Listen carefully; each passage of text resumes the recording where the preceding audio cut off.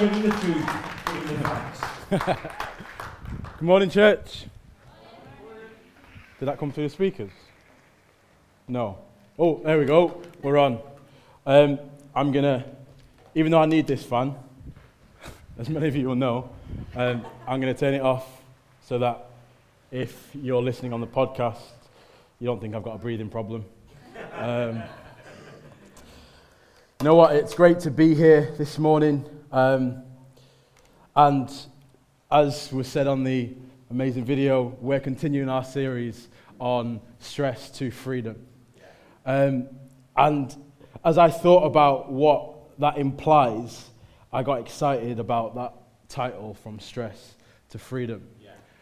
Because often you might think we go from stress to rest, which is also true, but ultimately what that rest brings is a freedom in Christ, amen? And so I'm excited to share this morning because I believe we all need a bit of freedom, amen? If you need freedom, let me see your hand. Come on. So we all need what God is going to share this morning. And we're going to look at two men. The first is a man called Elisha, and the second is a man called Gehazi.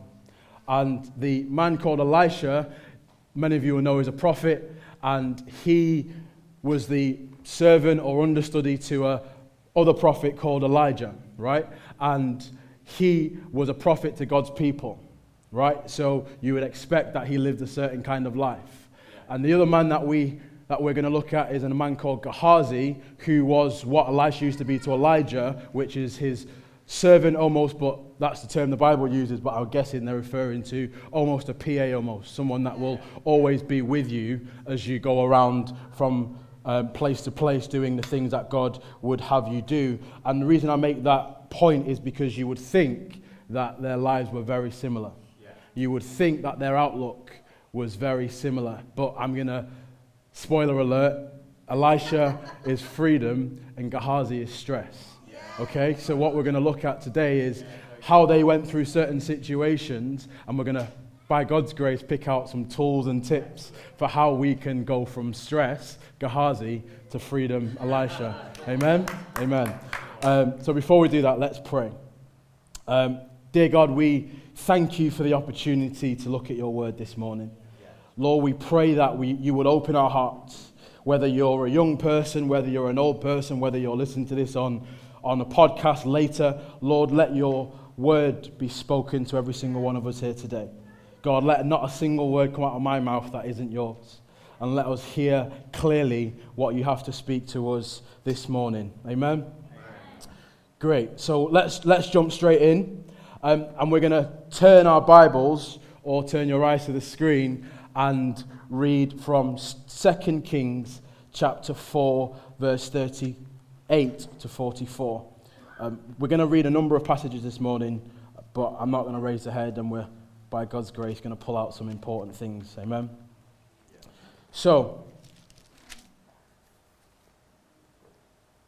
it says in verse 38, "And Elisha came again to Gilgal, where there was a famine in the land.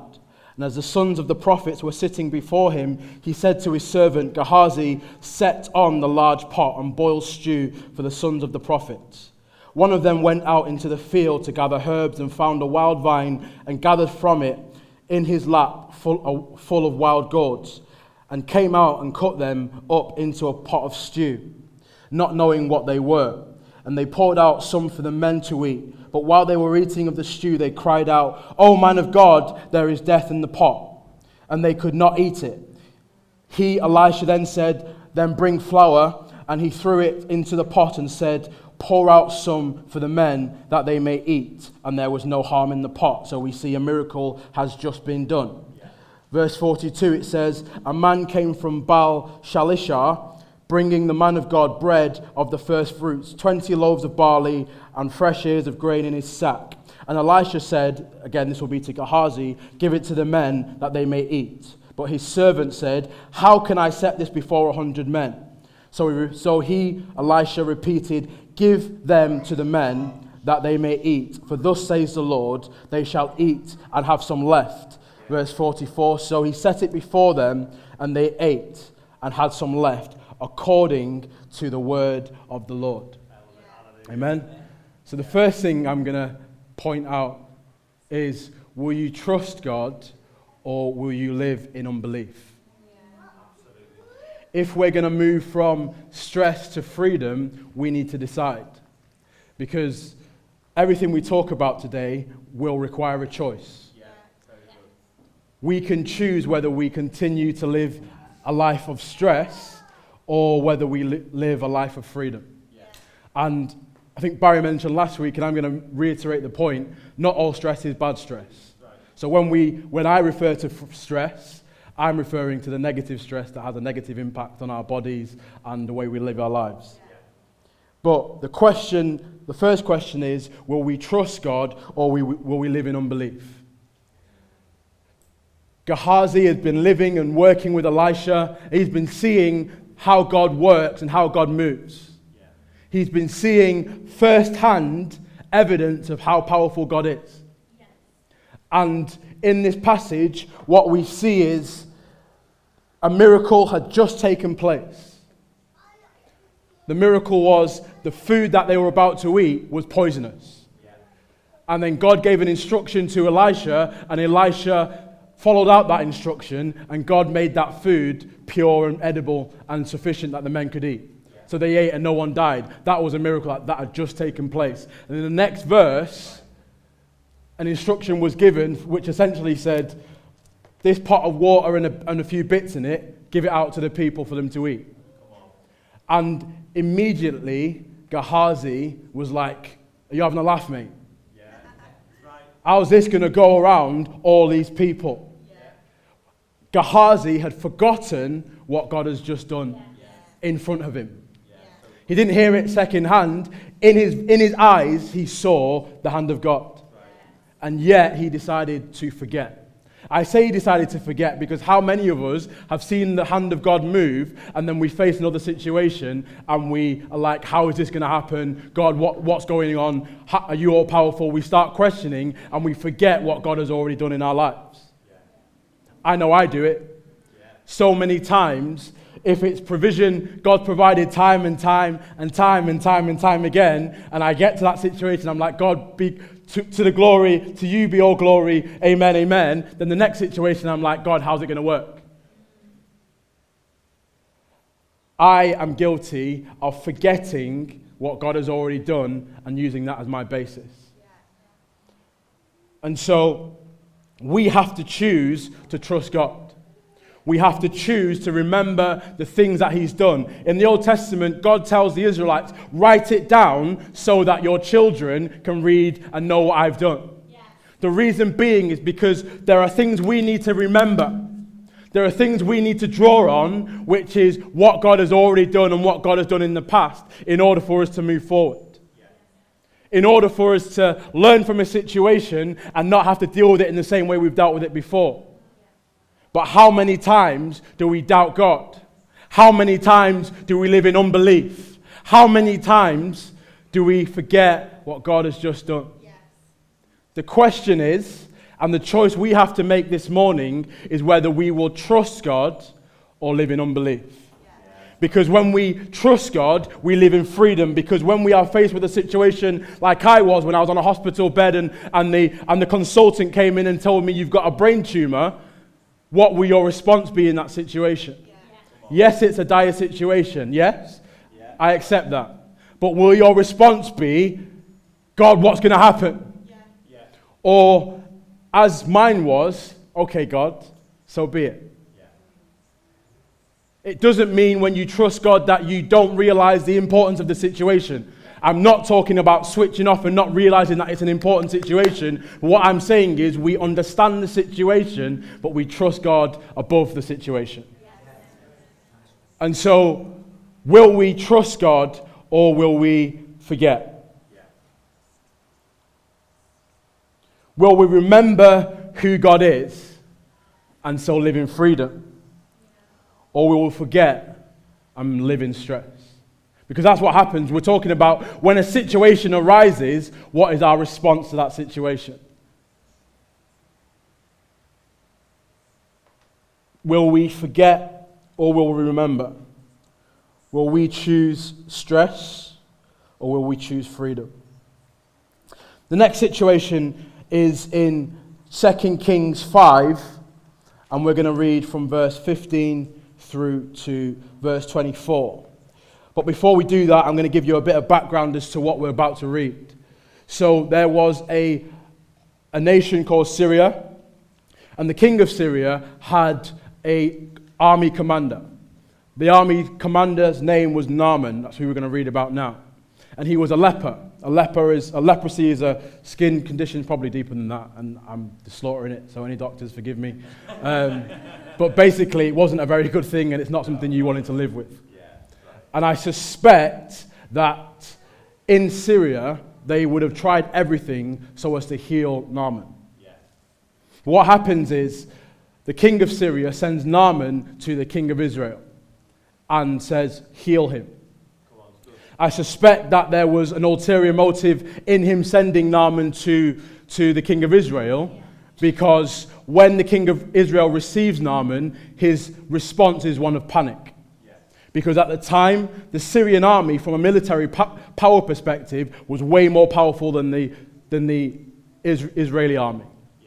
And so when he received him, the king of Israel began to panic. Elisha gets wind of this and says, come to me, send him to me. Obviously, being a prophet, the king of Israel did so, all right? And then what happens is Elisha says, go and dip yourself in the Jordan River 7 times. Naaman is offended by this, because what you would also need to think about is that the Syrians saw themselves as superior to the Israelites. Okay? And so Naaman's response is essentially, we've got rivers in Syria, and you're going to tell me to go and dip myself in the dirty Jordan, and I'm going to be healed. He was offended by it, and so walked away. The servants of Elisha ran after him and were like, listen, this is a man of God, you should follow his instruction. And so he does it and is healed, and so we find ourselves at verse 15. It says, then he returned to the man of God, that's Naaman, he and all his company, and came and stood before him, and he said, behold, I know that there is no God in all the earth but in Israel.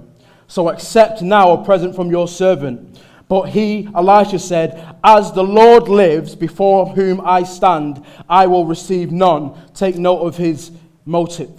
And he urged him to take it, but Elisha refused. Then Naaman said, if not, please let there be given to your servant 2 mules of earth. For from now on your servant will not offer burnt offering or sacrifice to any god but the Lord. In this matter, may the Lord pardon your servant when my master goes into the house of Rimmon to worship there, leaning on my arm, and I bow myself in the house of Rimmon. When I bow myself in the house of Rimmon, the Lord pardon me. Essentially what he's saying is, I am under authority, and if I don't follow my master's leading, I will be killed. So I accept that there's no God above the God of Israel, but I will have to go through some ceremonies when I get back to Syria. And Elisha says, go in peace. But when Naaman had gone from him a short distance, Gehazi, Stress, the servant of Elisha, the man of God, said, see, my master has spared this Naaman the Syrian in not accepting from his hand what he brought. As the Lord lives, I will run after him and get something from him. So Gehazi followed Naaman, and when Naaman saw someone running after him, he got down from the chariot to meet him and said, is all well? And he said, all is well. My master has sent me to say, there have just now come to me from the hill country of Ephraim 2 young men of the sons of the prophets. Please give me a talent of silver and 2 changes of clothing. And Naaman said, be pleased to accept 2 talents. And he urged him and tied him up, 2 talents of silver and 2 bags with 2 changes of clothing. We'll stop there. But what you'll see is, and what you'll notice is, that was a lie. Gehazi lied because Elisha said, no, my motivation is the glory of God. Yeah. And so the question that we need to answer, if we're going to move from stress to freedom, is, what is your why? Why do you do the things that you do? Is it about what you can get from a situation? Is it about how people will perceive you? Why do you get up on stage and sing? Why do I get up on stage and preach? Why do you serve on the teams that you serve on? Why do you work in the place that you work? Why do you do the things that you do? Why do you respond to situations in the same way? Are you holding on to an offense and you're like, I'm going to give you the response, the feeling that you've given to me? Because if we do that, every situation we find ourselves in, all we'll be thinking is, how can I come out of this on top? Yeah. How can people serve me? Or how can I turn this situation to serve my best interests? And sometimes your motives might start out pure, but over time, you find yourself only thinking about, how can people promote me? How can people think about me? How can people raise my profile up? Yeah. And it's possible that even in the church, we can do that. We can live lives, or we can get involved in situations where ultimately the only driving force behind it is, how will people see me? Vicky often says, when we build the house of God, he will build our house. At the heart of that is your why is not about yourself. The reason why you do the things you do, the reason why you are involved in the things you get involved in, is not about you. The Bible says that in all things, work as unto the Lord. Yeah. If we work unto the Lord, by default, what will happen is you will be the best singer. You will be the best player. You will be the best employee at your place of work. By default, because you will give and serve in such a way that glorifies the God that you're serving. Yeah. And so, if your motivation is, and your joy is the glory of God, what you will find is, inadvertently, I guess your profile might increase. Because that's just the way humans tend to work, right? Yeah. But your heart and your motivation is not the glory that you receive from men. We talk about worship, and the word worship means to denote or demonstrate worthiness. Yeah. Who are you worshiping? Are you worshiping yourself, or are you solely focused and driven by the worship of the one who is worthy of all praise? We have to check our motive. David says in the Psalms, Lord, check my heart and see if there be any evil way in me. That prayer says, God, I don't think there is. But you who see all things know my heart. You know my deepest thoughts. You know whether or not I'm driven by my own selfish ambition. Yeah. You know whether I'm driven by wanting to be praised and to be seen by all men. Yeah. Or whether my driving factor is the glory and the praise of the one who's worthy of praise. What is your why? Our joy should be the glory of God. Because our lives are for his worship. Because when I was on the hospital bed, what I accepted before I got to that point is my life is for the glory of God. And so even if the doctor has said to me and confirmed, yes, you've got a tumor and it's terminal, my heart response was, God, if my death is to bring to you glory, then so be it. Show me how I can die in a way that gives you glory. I didn't forget the fact that God is a healer and has healed, and I've heard the testimonies of the many times that he's healed, but my heart was, if my death is to bring you glory, then so be it. Yeah. But equally, I was well aware of the fact that my life can also bring glory. And I was like, God, whichever way you choose to bring glory through this situation, so be it. Yeah. And so I heard what the experts said, right? But I also knew the God who gives the experts the knowledge that they claim to have expertise in. And I was like, well, that's the higher power, and I'm going to put my life in his hands and trust what he wants to do in and through my life. Praise God, I was healed, and here I am today. But I wasn't all that concerned as to whether or not I was going to be here today. I was concerned with the glory of God in and through that situation. And in every situation, we have to make that choice. There are situations in which we have every right to make it about ourselves. And there are situations where no one would look at you and say, why are you making this all about you? And there are times when that's right to do. Because when we read this story, if you were to read it further, and I'd encourage you to do so, Gehazi goes to Elisha, and Elisha says, "Where's the money?" Or, "Where did you go?" And he lies again and says, "I didn't go anywhere." He then says, "Where's the money?" And then ultimately again he lies. And Elisha says to him, "This was not the time." Let me read it specifically. It says in verse 26, but he said to him, "Did not my heart go when the man turned from his chariot to meet you? Was it a time to accept money in garments, olive orchards and vineyards, sheep, oxen, male servants and female servants?" The implication there is there's probably a time when that's accurate and that's right. There are times when it's right to think about either your family situation, or there are times when that's appropriate. But this situation was not about what we can get from it. This situation was about how we glorify God in God showing his power in this man's life.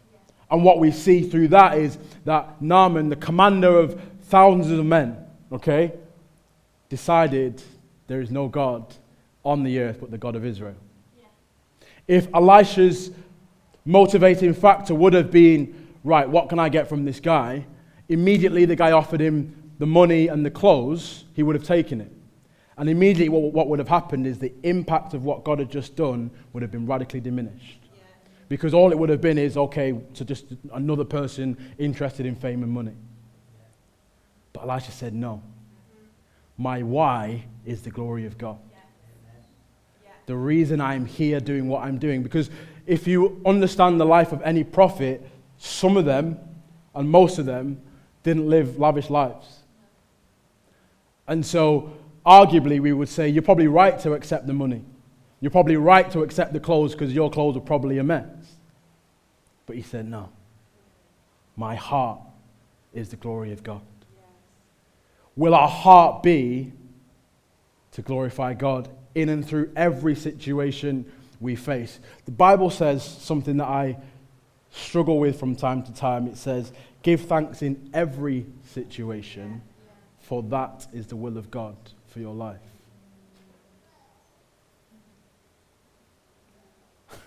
The implications there are very serious. Because will we trust the sovereignty, which means the rule and the power of God over every single situation, or will we doubt who he is and who he says he is? Will the situation rock our proclamation of God is good all the time? Yeah. And so we have to choose to decide that our why will be the glory of God and not our own selfish ambition. Yeah. We have to present our hearts back to God and say, God, search my heart. In the same way David prayed that prayer, search my heart, see if there be any wicked way in me. Because I'll admit there are many times when a bit of wickedness comes out in me. And we have to be intentional. And we can't lose sight of it. We can't think, okay, this situation occurred, I was all good, so I'm fine now. There's never any wickedness in me. Because like we said, you can start out with great intentions. Yeah. You can start over here and everyone's like, you're doing great, but you're like, it's all about God, and you mean it's all about God. And time goes by, you get into a routine, you get into a habit, and you're like, why didn't anyone say to me that was great today? Yeah. Why didn't I get any acclamation? Why didn't I get any encouragement? Why didn't I get this or why didn't I get that? Why did I make a point that was so crucial in that work meeting and no one said to me, that's a great point? Because ultimately, your why over time has changed. And so we consistently have to pray that prayer, God, search my heart and see if there be any wicked way in me. Because the Bible says the heart is desperately wicked, deceitful above, yeah? So we can think we're rooted and it's all about God, and God, it's all about you. Yeah. We can know when to raise our hands, when to jump and shout, woo! But ultimately, God's looking at it and thinking, it's not about me. Your passion and your fervency is not about me. we have to be intentional about our why. And the third situation we're going to look at is in 2 Kings chapter 6, verse 8 through 17. It's a well-known passage, but we're going to read it anyway. It says in verse 8, "Once when the king of Syria was warring against Israel, he took counsel with his servants, saying, 'At such and such a place shall be my camp.' But the man of God sent word to the king of Israel, 'Beware that you do not pass this place, for the Syrians are going down there.' And the king of Israel sent to the place about which the man of God told him. Thus he used to warn him, so that he saved himself more than once or twice. And the mind of the king of Syria was greatly troubled because of this thing. And he called his servants and said to them, 'Will you not show me who of us is for the king of Israel?'" Basically, will you not tell me who the snitch is? And one of his servants says, "None, my lord, O king, but Elisha, the prophet who is in Israel, tells the king of Israel the words that you speak in your bedroom." And he said, "Go and see where he is, that I may send and seize him." It was told him, "Behold, he is in Dothan." So he sent their horses and chariots and a great army. And they came by night and surrounded the city. When the servant of the man of God rose early in the morning and went out, behold, an army with horses and chariots was all around the city. And the servant said, "Alas, my master, what shall we do?"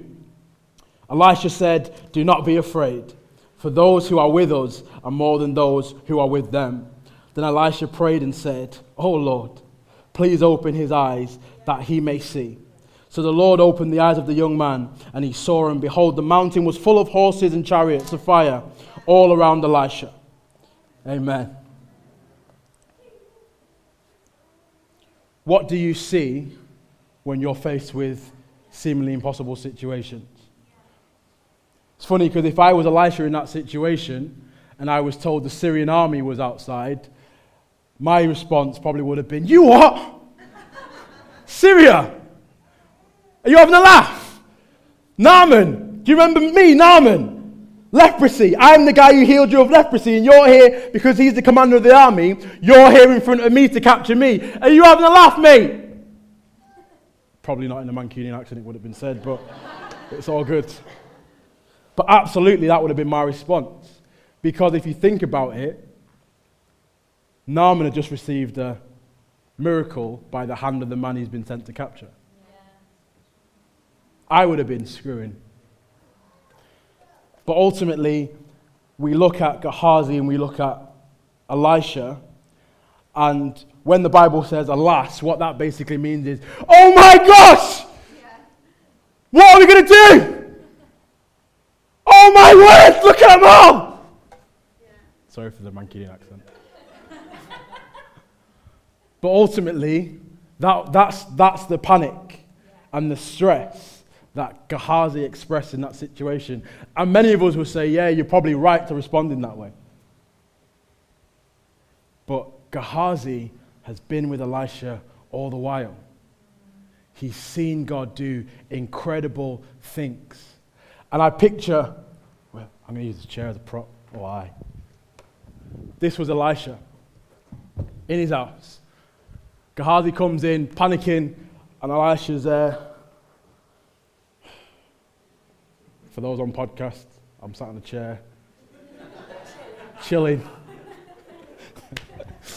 But I imagine that was Elisha's response.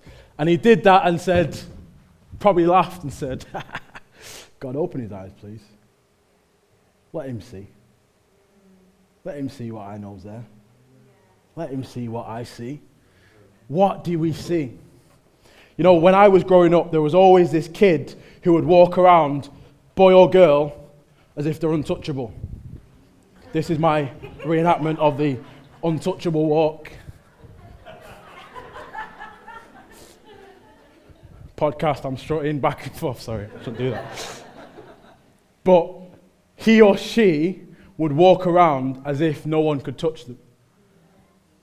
And the reason why they could walk around as if no one would touch them was because their daddy had a reputation. by themselves, they could be touched by anybody, but because they know who their daddy is, woo! You what? What are you going to say to me? What are you going to do to me? Do we know who our daddy is this morning, folks? Do we know who our Father is this morning, folks? Because when we see and we know our God, there ain't nothing that the devil can do to you, where there's no situation that you will face where you will be shaken. There will be no situation you will face where you'll be worried, because you know who your God is. You know who your Father is. You know who He is, who commands the armies of heaven. Come on, church. You know who He is. What do you see when you face a situation? Do you see it and say, yeah, come on, bring it on. That's my God. You don't know who my God is. You don't know who my daddy is. Or do we panic? Do we forget what God has done time and time and time and time again? We have to know who our God is.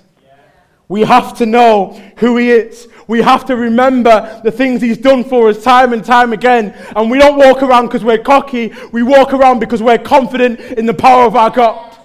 We're confident because He's done it before and He will do it again. The Bible says He's the same yesterday, today and forever. So if He did it for you, He will do it for me. I can have that confidence this morning. I don't know what you're facing, but I'm telling you, God is able. God is more than able to do exceedingly abundantly above all we could ask. You know, it says in Romans chapter 8, verse 31, and I love this passage. Oh my days, I love this passage.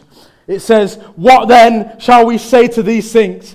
If God is for us, who can be against us? He who did not spare His own Son, but gave Him up for us all, how will He not also with Him graciously give us all things? Who shall bring any charge against the elect? Who shall bring any charge against any of us? It is God who justifies. Who is to condemn? Jesus Christ is the one who died, more than that, who was raised, who is at the right hand of God, who indeed is interceding for us. Who shall separate us from the love of Christ? Shall tribulation or distress or persecution or famine or nakedness or danger or sword? I'm going to read that again. Who shall separate us from the love of Christ? Shall tribulation or distress or persecution or famine or danger or sword? As it is written, for your sake we are being killed all the day long, who are regarded as sheep to be slaughtered. No!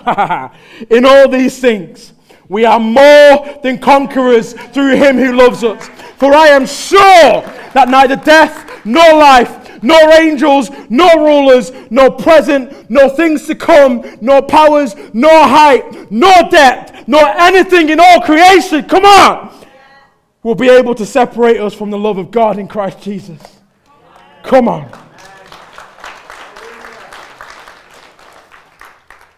Do we remember His faithfulness?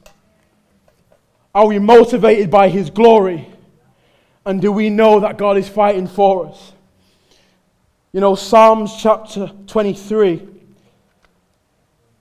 there's this debate as to when it was written.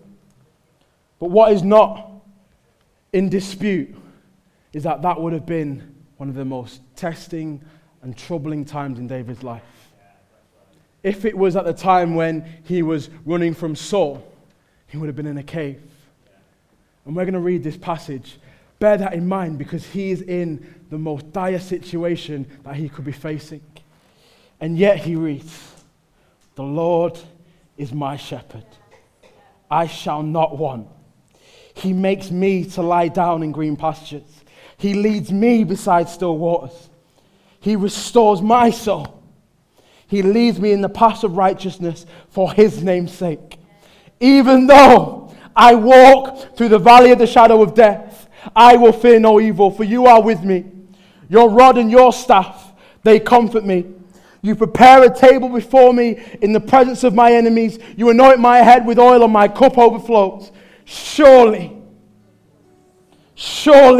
goodness and mercy shall follow me all the days of my life, and I will dwell in the house of the Lord forever.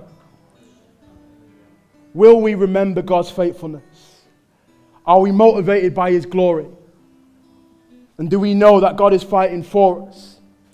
Because if we remember, if our joy is for His glory, and if we know that God commands the armies of heaven, then I promise you, church, I promise you, we will move from a life of stress to a life of freedom in Christ Jesus. Amen.